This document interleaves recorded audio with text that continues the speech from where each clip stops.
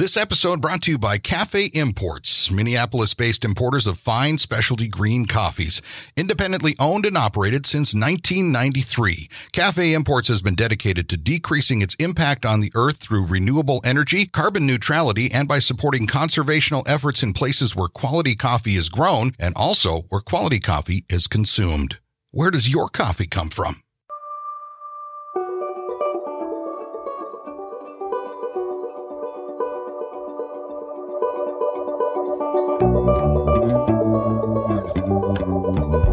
Welcome to the Lake Superior Podcast. I'm Walt Lindela. And I'm Frida Wara. We are made stronger by story, and there's no better source than the continent's largest body of fresh water, Lake Superior.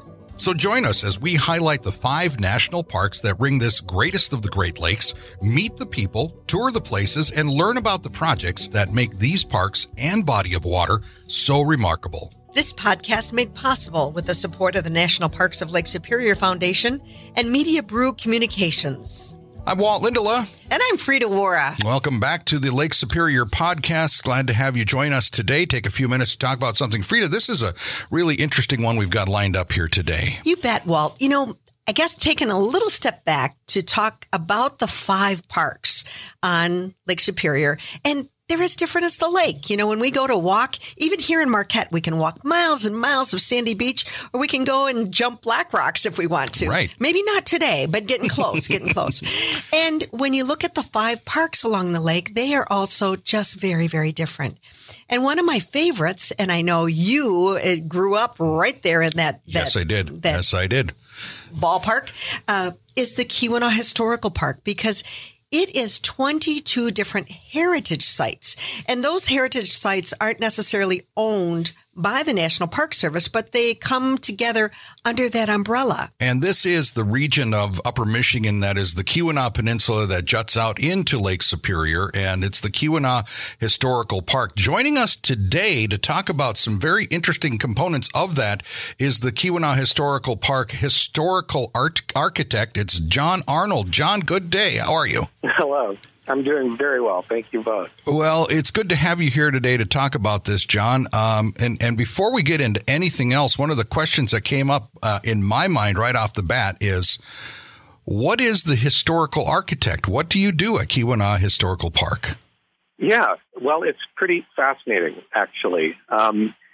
Not all parks have historical architects, so I'm extremely fortunate to have this position. In fact, I think there are only something like 3 of 60 parks in the Midwest region that have their own dedicated historical architect. And my charge, by and large, is to help preserve, interpret above-ground properties, and that's going to be buildings and some structures. We have a landscape architect, historical architect, also, and he takes care of things that are dirt and below. And then there's archaeology, of course, which is still different. And then because, as you mentioned, we're a partnership park, I get to extend these technical assistance opportunities to our partners. So it's really very broad in scope. And you'll have to ask more targeted questions to get anything more out of me than that. Well, tell us about your background then. Your background is, I understand that you grew up in Alaska and led you to a degree in architecture. Tell us about how that all came to be. Oh, boy. Yeah, well, I was born and bred in Alaska, which is, way over there and way up there. And I loved it as a kid in Anchorage. And in high school, my family moved me to Juneau, and I lived on an island, which was, to be fair, is connected to the mainland by a bridge. But, of course, there were no roads from Juneau elsewhere, so it was really still an island. And then I broke from that to go to Fairbanks for some college. And I was studying biology all this time, so you're probably wondering what happened there also. Well, somewhere along the line, I decided I wasn't really interested in biology as a career, being a biologist. I still liked design, natural design, and the world around us. And at that point, I made a transformation into architecture. It was sort of like as soon as I dumped biology, the veil was lifted, and I saw this glowing thing in front of me and thought, well, hot dog, that's what I'll do. So I went to the University of Oregon and got a degree in architecture, went out into the world, got my initial licensure, and was doing predominantly residential architecture, really enjoying it in Oregon, Washington, California a little bit. And it's somewhere I got the idea that I really didn't have sufficient understanding of the history of the built environment. I am not an historian, and I didn't want to study this from books. I just figured that it would melt me, but I needed to know it somehow. So in my researches into what I could study that would be relevant and helpful for understanding this, I came across historic preservation as a profession and a discipline. And I had always thought of this as sort of, really kind of dismissively, I have to confess, looking back on it, just, cute little house museums and things. But of course it's not. As soon as I began studying it, I saw that, no, it's all sorts of fantastic, wonderful historical buildings. I was also doing this at the University of Oregon, my historic preservation, really, just kind of trucking along. And I think it probably wasn't 2 weeks into this 2-year program that I learned of something called industrial archaeology. And boy, did my ears perk up at that. Yeah. What on earth? I mean, I was thinking kind of Indiana Jones and, Iron John mixed together. And I want to do this because I want to study these landscape scale enterprises with, these gigantic industrial undertakings. How do I go about doing this? Well, it turns out that the only program in the United States where one can focus on industrial archaeology, and here it's called Industrial Heritage Archaeology, is at Michigan Technological University. So, of course, I said, well, where's that? And my wife and I looked at the map, and for spring break, we came out at mud season and visited and met some folks at Tech and tromped around in the woods. And it was probably the worst time of year to visit. Pretty nasty, but it was still beautiful and engaging. So a short year or two later, I guess, after that, we made the move out to this part of America that really probably I would have lost the bar bet. I would have said it was Canada. I love that. And, to come at mud season. So we know because of that background, okay, Juneau, we can't get too wet for you. And Fairbanks, we can't get too cold. So it had to be a match made in heaven. But really, did you even know about Lake Superior? Had you ever been around that region before? No. I'd heard rumors that there were these huge lakes and that they were like seas. I mean, it sounds like 18th, 19th century, my ignorance of it. I'd never been by. I just hadn't. I'd been on the West Coast and the East Coast and the whole middle section of America. Embarrassingly enough, I hadn't visited. My first sighting of Lake Superior was from Duluth, and I was blown away. It was an ocean. There were waves. There was no wind, but there were waves. We're talking with John Arnold today. He's a historical architect at Keweenaw Historical Park.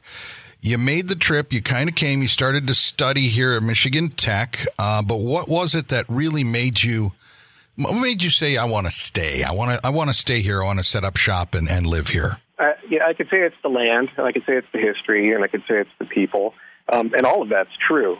But also it's opportunity. And that's going to sound maybe a little funny for a post-industrial landscape. But to me, there is just so much opportunity here in the Keweenaw and the Copper Country, the Upper Peninsula, in the Midwest, to do so much in so many directions.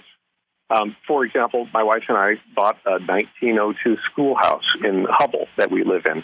That is not something that would have been available to a student and an artist outside of Seattle. Probably never in our lifetime would we have had the opportunity for that kind of project. And in retrospect, maybe it's a little overwhelming, but it's a good project. You sound like you like projects, John Arnold. Yeah. That's what it does seem like, And now here's the thing. You mentioned a moment ago, you said that, not all national parks have a historical architect. So in the context of the Keweenaw Historical Park, what does it mean to have one? What are really your responsibilities? Are you designing restorations? Sure. Are you looking at new things? What are you doing there? Right, that's a great question. Because, of course, my background in architecture, I was designing, and boy, do I love it. And I even use that as the reason I got from biology into architecture. And in this role, no, I'm not. I do very little design, and that's just fine, because my charge is to help take care of heritage properties. And by that, I mean determine what's needing assistance. That's one of the biggest parts. We have park-owned properties, and we have partner-owned properties, and then we have properties owned by the community at large. And they're pretty much, to a building, to a structure, important to telling the story and the history of copper. And each one needs help, and each in its own way. So I field calls from the community, and I field calls from our partners needing advice on things like what's the best way to repoint my building that's in accordance with the Secretary of the Interior standards to the treatment of historic properties, and how can I get my building listed in the National Register, all the way to we're looking at installing HVAC in our theater, HVAC, air conditioning, and heating. How will that potentially affect the structural integrity of our historic building because we're changing the high-growth thermal envelope? So it's sort of an endless stream of interesting challenges coming from every direction, needing good answers. And actually, they're not good answers. They're kind of the best answers we can find. That's one of the really wonderful things about working for the National Park Service, is that we are the standard bearer for keeping heritage properties, historic properties going in one way or another, whether it's preservation or rehabilitation. We make the standards and maintain them, gold standards nationally. So it's really working with sort of some of the most interesting people on these fantastic buildings in the best way you can. And you might imagine that it doesn't go particularly fast and everything, costs a little bit more. And both are true. It's slow and it can be expensive, but it's the right way of doing it, really. And then, of course, there are opportunities to help folks out all along the line. As you might know, this is not a particularly well-to-do region. People do really care for it and their properties, and they do what they can with what they have, but it's often not a lot that they have. So there's simple questions like, how do I remove this non-historical siding from my building? Just a simple modification, or what should I do to prepare to repaint? And these are things that I can help with also.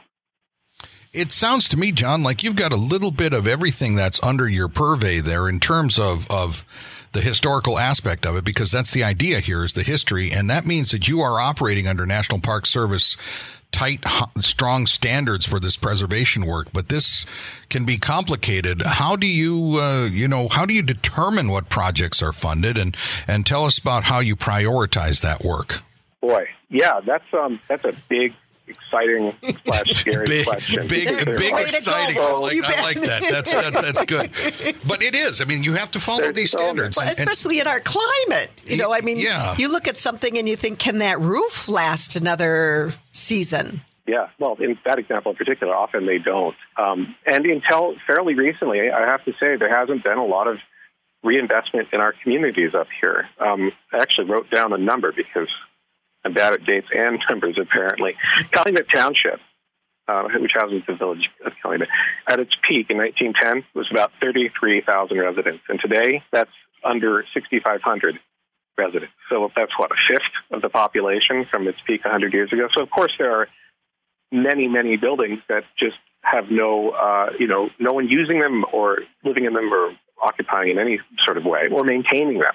And not a lot of there hasn't been a lot of hope on the horizon since the shutting of the mines in the late 60s. So people were reluctant to invest or reinvest anything in these buildings, including roofs. And so once the roof goes, then you start losing the tops of your walls and then the second floor and then so on.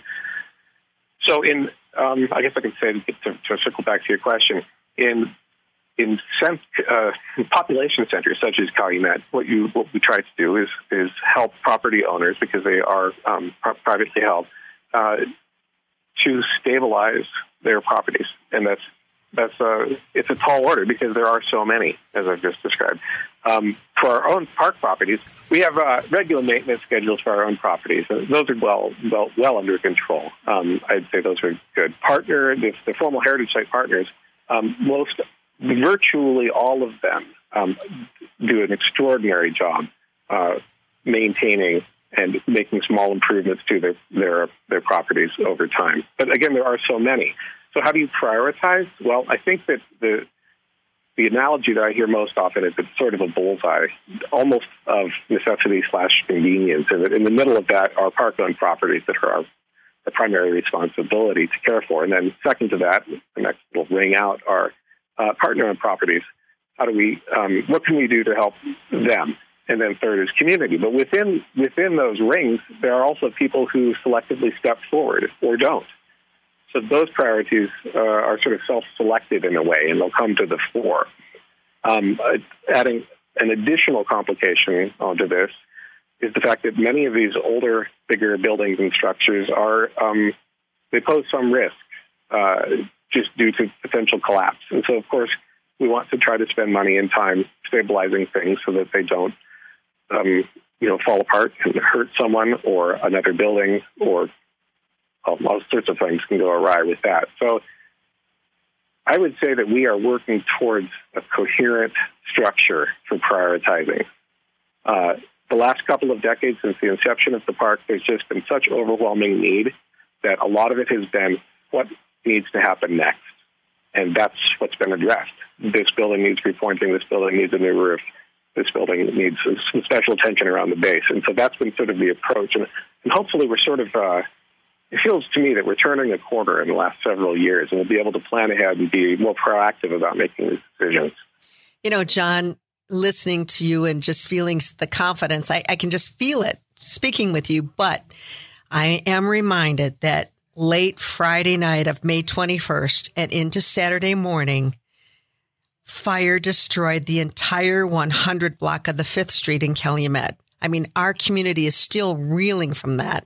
And that had to be absolutely terrifying for you and the town. And now we always know that the weather, the fragility of our community, of course, is impacted by weather here, but now also fire. Has that changed anything in your project scope? Well, yeah, gosh, I'm stumbling for words a little bit because it is so terrible. It's beyond displacement of the people who were living there, because there were apartment buildings, and the importance of recognizing those who rushed to everyone's aid and the aid of adjacent buildings. It's not had an immediate impact on my project scope, mostly because our project scope, in terms of my work, is a couple, 3 years out. But what I have seen already, in the days following this event, is a heightened awareness of risk, fire risk, and a renewed interest in addressing blight in the community. And that's been sort of this perpetual conversation for as long as longer than I've been here. I've been here about 7 years now, and blight's a problem. As I noted earlier, the population is a sixth of what it was, or a fifth of what it was, and it's just difficult to do what really needs to be done to even provide minimal maintenance for some of these areas. These buildings are also important for the village of Calumet because they're on the primary commercial strip, the street. They're at the south end, and it's a one-way street going north. So it's some of the first buildings that a visitor will see if they're arriving by automobile. It's a big gap, and of course it affects the adjacent buildings and the streetscape and the commercial enterprises across the street. It's a big hole. It's a big hole in the community. Is there a place for what you do with the Park Service and everything to step up in this? I know that there were some conversations with the village and rebuilding and that sort of thing. I mean, I'm assuming there could be some input and whatnot, but it's probably kind of ancillary for you, isn't it? Well, the village of Calumet has an historic district commission, and they oversee rehabilitation or also new construction work within the boundaries of the historic district, which these two buildings were. So that's primarily their responsibility to review and approve any new infill. That said, I'm also the architectural advisor to the Historic District Commission. So I personally, and also as a Park Service staff, do have the capacity to provide technical assistance for reconstructing buildings in this place. God love the funding is a big question. I can't even begin to answer that because these are big buildings. Yeah, we're talking with John Arnold here today on the podcast. He is historical architect at Keweenaw Historical Park. Of course, that's in the Keweenaw Peninsula of Upper Michigan. John, when we look at some of the projects and things as you start moving into them, I'm sure it depends on the scope and the size, but is there an average timeline from beginning to end when you start to work on a particular project and start moving forward with that? The projects, they're kind of ongoing. Most of the projects would be considered multi-year, I would say. And part of that is, a limitation of our building season. Part of that is a limitation of funding availability and how much can be allocated per spending cycle, I guess, of the fiscal year. And part of it, further, is just the ability to define a project that can meet time and money goals. So I guess that's sort of the same thing, all wrapped up into one. Mm-hmm. Projects are built and funded for about 3 years out, to be worked on in 3 years in advance. And then the funding takes place over a single year. So it's not exactly staccato, but it's kind of staccato-y, right? Start and stop and start and stop and start and stop on the bigger ones. So I would say that there's not really any project that, or a building that would be completed. Work would be completed in a year. They would be all multiple years. All of it's contingent upon availability of funding and workers and technical expertise. Good weather, too, building weather, which, year to year, especially in the Keweenaw, where you get hit with some pretty good snowstorms and stuff during the winter months, One of the things that this is, of course, a podcast with the National Parks of Lake Superior Foundation. How can the foundation help with some of these projects in terms of moving forward? That's really important to me to know that, John, to share, because as a board member listening to you, we have done major projects. We've done ballast water projects at Isle Royal. We've done Curiosity Stream to get Drew Rush and working to have David Huckfeld work at Apostle Islands. We're trying to be involved with all the parks, and it's really important for us to know ways that we might be able to partner and help with some of your projects. Well, we would certainly appreciate that. I think I've sort of demonstrated there's ample need. I think there's kind of a couple of different routes here that could be very helpful, different but related. As a partner site, or as a partner park, we have multiple partners with multiple buildings which need help in rehabilitation or even just preservation, such as the Calumet Theater, for example, in the village of Calumet, in terms of additional insulation and HVAC and various interior rehabilitation needs, increasing accessibility to the building and so on.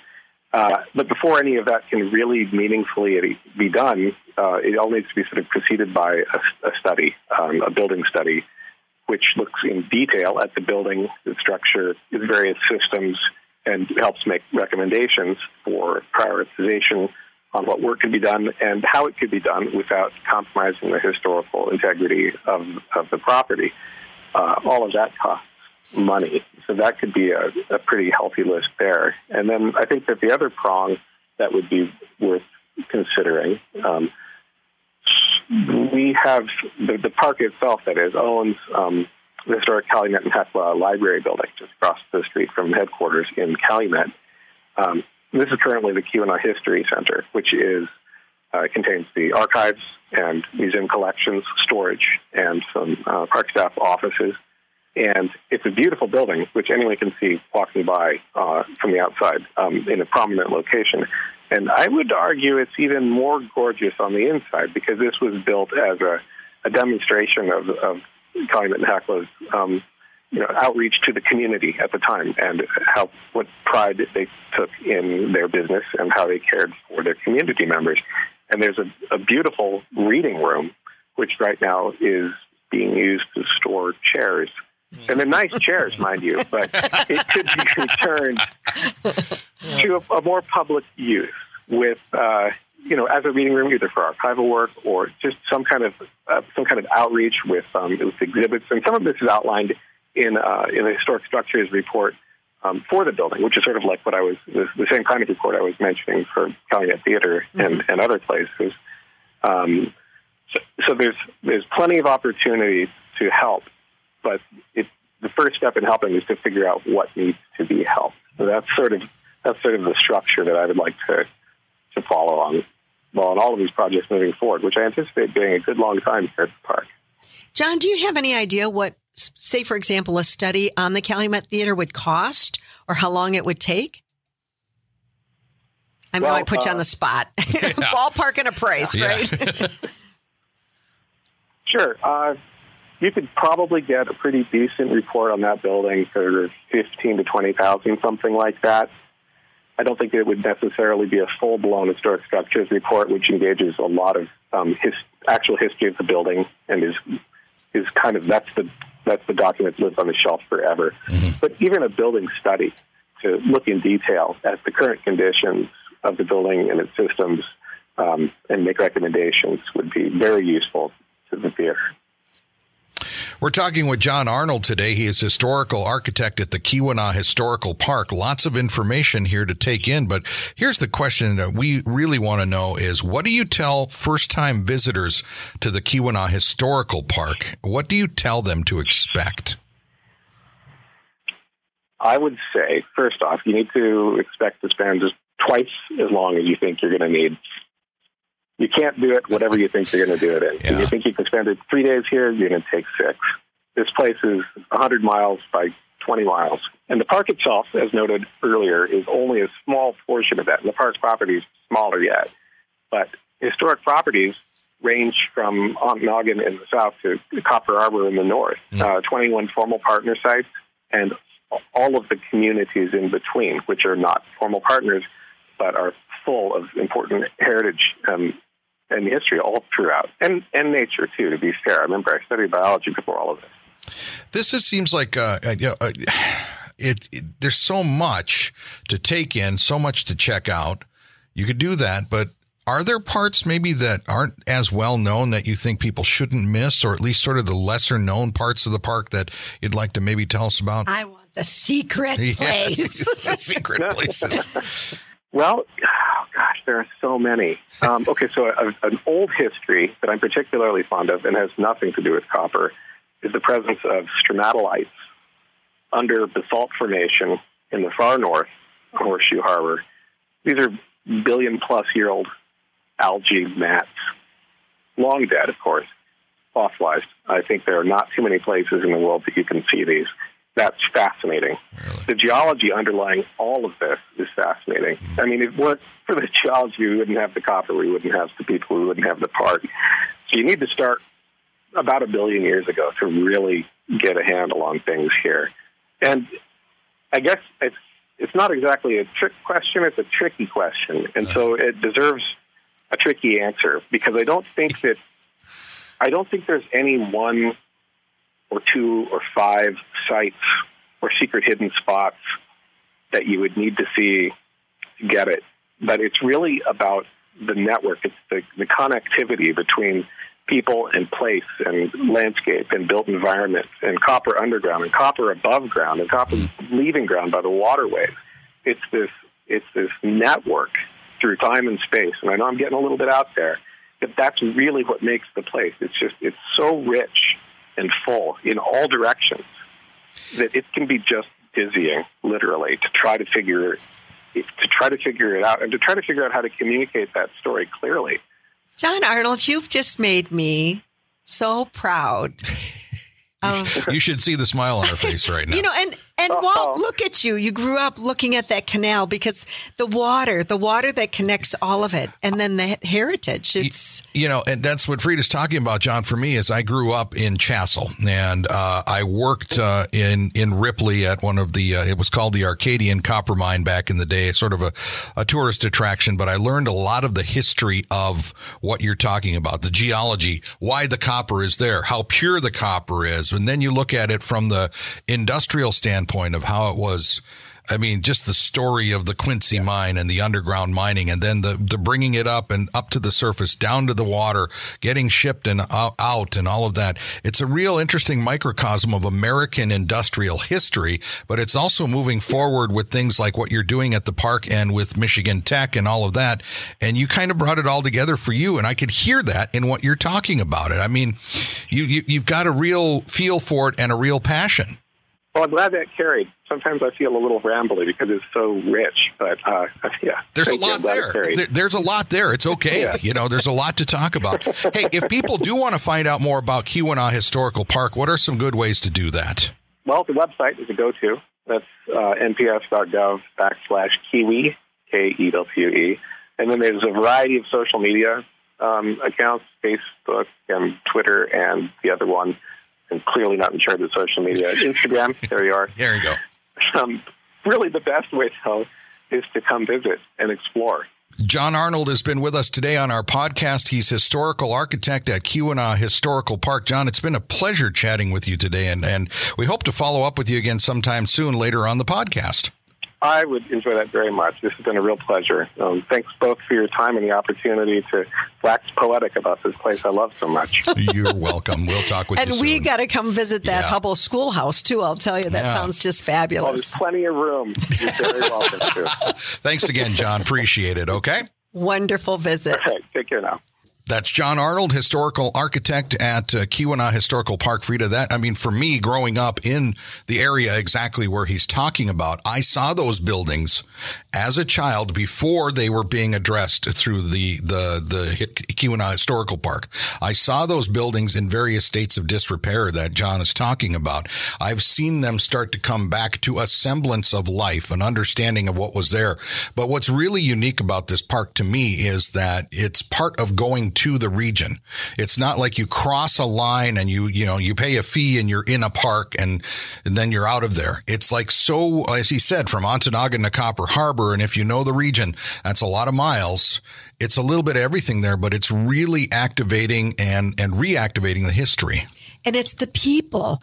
The people are what hooked him. And it wasn't just the people of today, but the people of the past. Because when you look at all the rich history and the ethnic history and the heritage and what they did to eke out a living, and living not in the comfort of some nice warm climate, but making that all happen in the true. I mean, we talk about the Upper Peninsula as being up north, but you and I both know the Keweenaw is the real north. Really up north. So take some time, visit the Keweenaw Historical Park or any of the national parks along Lake Superior. That's what we talk about here on the podcast, and we certainly appreciate you giving us a little bit of your time today as you listened in. It's going to do it for us this time around. I'm Walt Lindola. And I'm Frida Wara. Thank you very much for listening to the Lake Superior podcast, brought to you by the folks at the National Parks of Lake Superior Foundation. We'll talk with you again soon. Bye-bye.